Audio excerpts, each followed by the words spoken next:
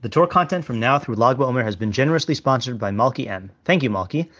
June is less than a month away, which means that I'll soon be transitioning into summer writing mode, with more Substack articles and fewer recorded shiurim.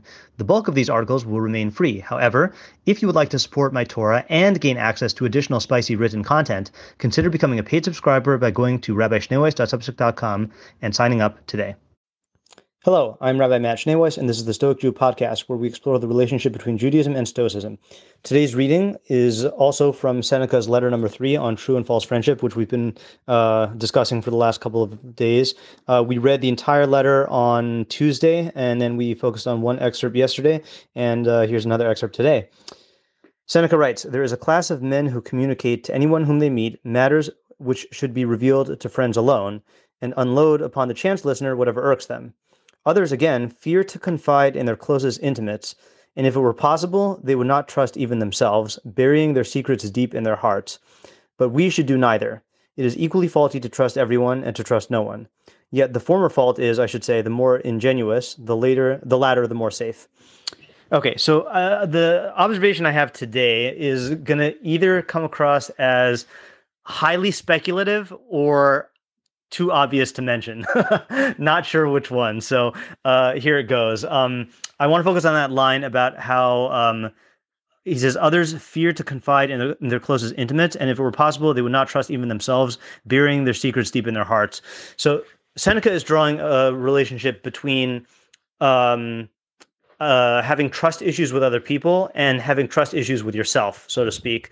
That for some people, I mean, look, there's obviously different kinds of trust issues, right? Sometimes, if people, if you were raised in ways where you couldn't, depend on your parents or whatever, then that could lead to trust issues with other people. But here he's talking about how you don't trust your friend with certain information, certain personal information or worries or concerns because you don't want to acknowledge these things in yourself. And that's why he's saying if you had the ability, you would, or not you, but this person, if this person had the ability, they would not even trust themselves and bury the secrets deep in their hearts. So I was thinking about this concept and how it looks like this person has trust issues with human beings, with other human beings, but really, they really are just not willing to look at certain parts of themselves. And I had this realization, I didn't just have this realization now, but I associate it to a realization that I've had before, which has to do with Judaism's idea of God's omniscience. Okay, now, standard mainstream view in Orthodox Judaism is that God has complete omniscience and knows everything, past, present, and future, even though he's outside of time. And all the details, everything that we're going to do before we do it, et cetera, et cetera, et cetera. Lots of philosophy and stuff written on that. Okay. So in my mind, I think there are 3 frameworks in which we can talk about God's knowledge. Okay.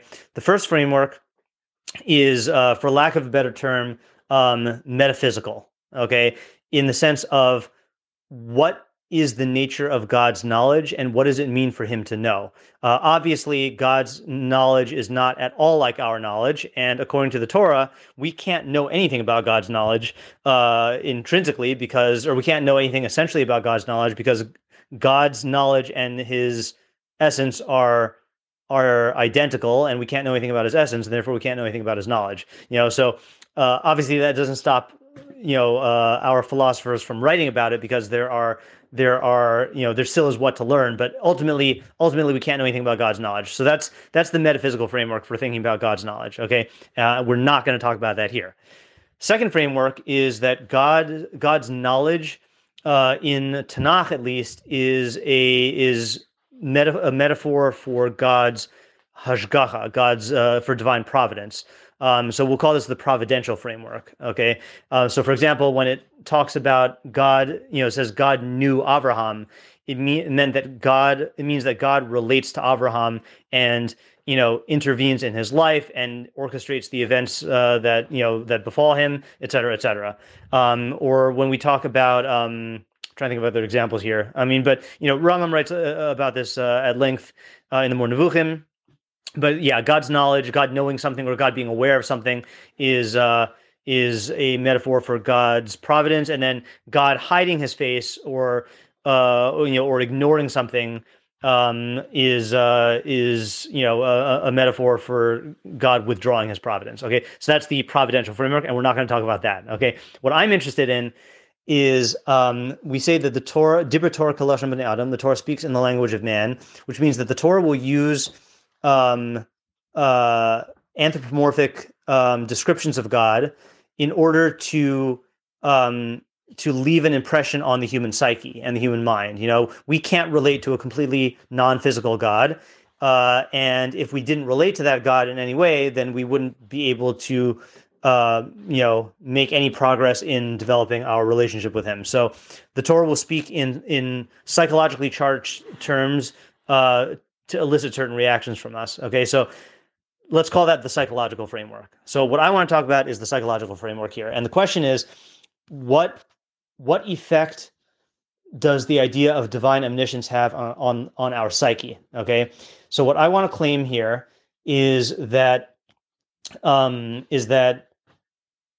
if there were no omniscient being, then we humans would be much more prone to burying secrets deep within ourselves and not facing them, because our own thoughts and our own feelings and our own past and stuff, if we were the only ones who had access to it and we chose to not access it, then we could just kind of pretend it didn't exist. We could go into full denial mode. When I say full denial mode, I mean however possible that is psychologically. Like you might not be able to fully deny it, but you'd be able to try. Okay, but what the Torah does is it reminds us continually that God knows everything, and that there is a being who knows all of our innermost thoughts and feelings.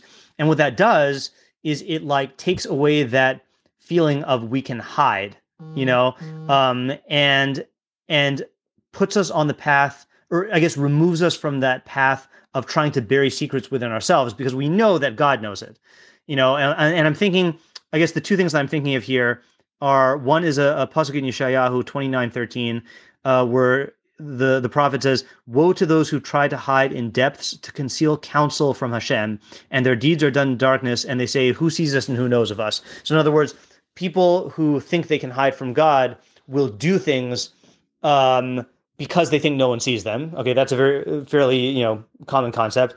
But what I'm saying is that if we felt that God didn't know our thoughts, then we could also hide, just like we would hide our actions from other people and think that the actions are somehow don't count or are not real. So too, we would be able to hide from our own feelings and thoughts, and feel that those things aren't really real. And the notion that God does know these thoughts and feelings means that they are real, and that as much as we try to deny them, their reality registers before God, so to speak. So the concept of God's omniscience makes us less prone to this type of burying secrets and burying feelings and burying thoughts within ourselves. Another thing I'm thinking of here, I think this is probably the more well-known one, is Zichronos, the second of the middle brachos of the Musaf of Rosh Hashanah, where we begin by saying, you, Hashem, remember the deeds done in the universe, and you recall all the creatures fashioned since the earliest times. Before you, all hidden things are revealed, and the multitude of mysteries since the beginning of creation. For there is no forgetfulness before your throne of honor, and nothing is hidden from before your eyes. You remember all things ever done, and also each creature is not concealed from you. All is revealed and known before you, Hashem, our God, etc., etc. So on Rosh Hashanah, which is kind of one of the rules is to set us up for the Aseret Yimei Teshuvah, what's the first of the Aseret Yimei Teshuvah, the 10 days of repentance, then, that is when we can be prone to hiding things from ourselves. And when we remind ourselves that as much as you want to try to hide things from yourself, you can't hide things from God, it makes us, more willing to face these parts of ourselves that we're trying to conceal. And so again, I don't know if this idea is too speculative or if it's too obvious, but that's what I'm seeing when I think of this line in Seneca.